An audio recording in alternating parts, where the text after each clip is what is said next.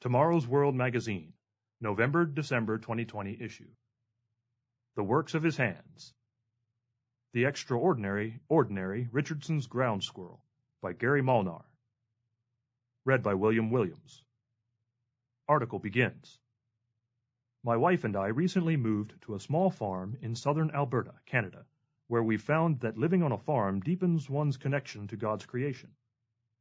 There is also a lot of hard work, but sometimes those two things go together. For example, gophers are taking over our pasture, and while trying to control the gopher population, I learned a little of how these seemingly ordinary creatures glorify their creator. Subhead: A rodent of many names. In 1820, Sir John Richardson, a Scottish surgeon and naturalist, was on a naval expedition tasked with mapping the Arctic coast of British North America, which is now Canada. While on an overland excursion, he came into contact with a rodent species he had not encountered before. He sent specimens back to England, along with the first known scientific description of this new quote-unquote species. In his honor, the rodents were named Richardson's ground squirrel. Other more descriptive names for these animals include gopher, from the French gaufre, meaning honeycomb or waffle, referring to the intricate burrows they build, or flickertails, as their tails seem to be in constant motion, or dackrat, or Dakota rat, and picket pin, after their habit of standing up straight as a pin on their hind legs when surveying their surroundings for danger. For many people, the word squirrel evokes an image of a bushy-tailed, nut-gathering creature that makes its home in trees. However, there are more than 200 different species of squirrels found throughout the world. The Richardson's ground squirrel is one of them, a squirrel that lives on and in the ground. Subhead: Underground Engineers. A colony of ground squirrels will use the same burrows for years, renovating them as needed by adding more tunnels, sleeping chambers, entrances, and exits. Each burrow is home for one adult or for a female and her very young offspring.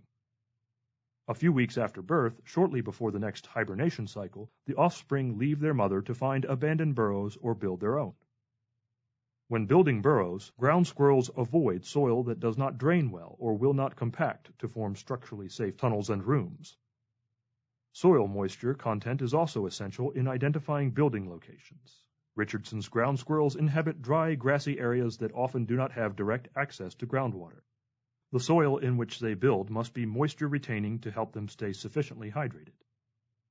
The one who created these squirrels has supplied them with the skills necessary to thrive in their environment, the skills of a master architect and engineer.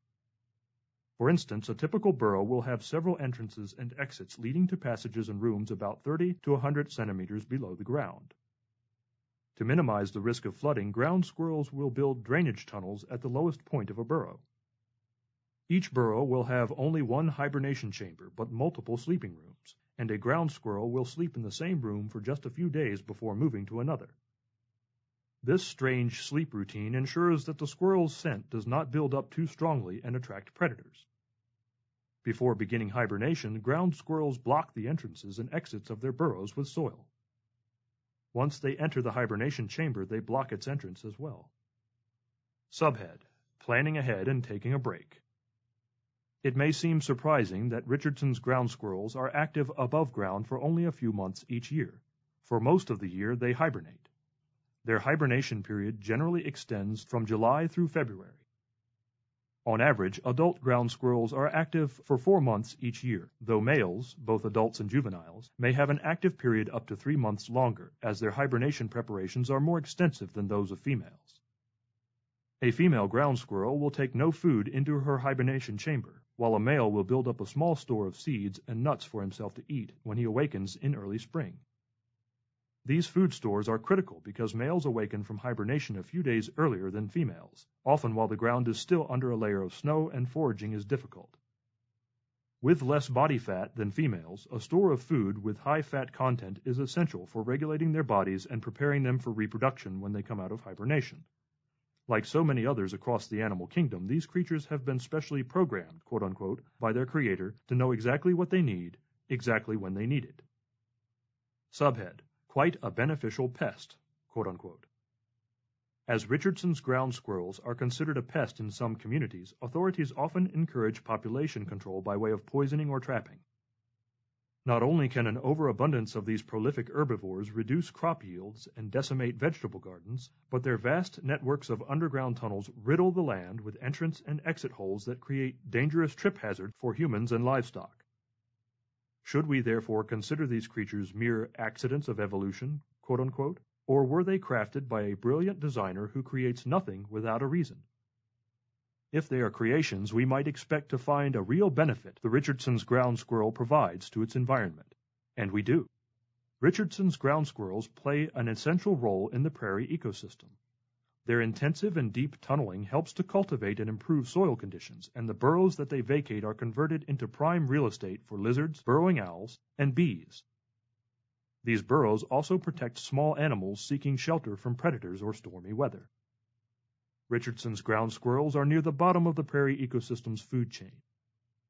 A healthy population of ground squirrels can sustain other wildlife like badgers, weasels, coyotes, owls, foxes, snakes, hawks, falcons, and eagles.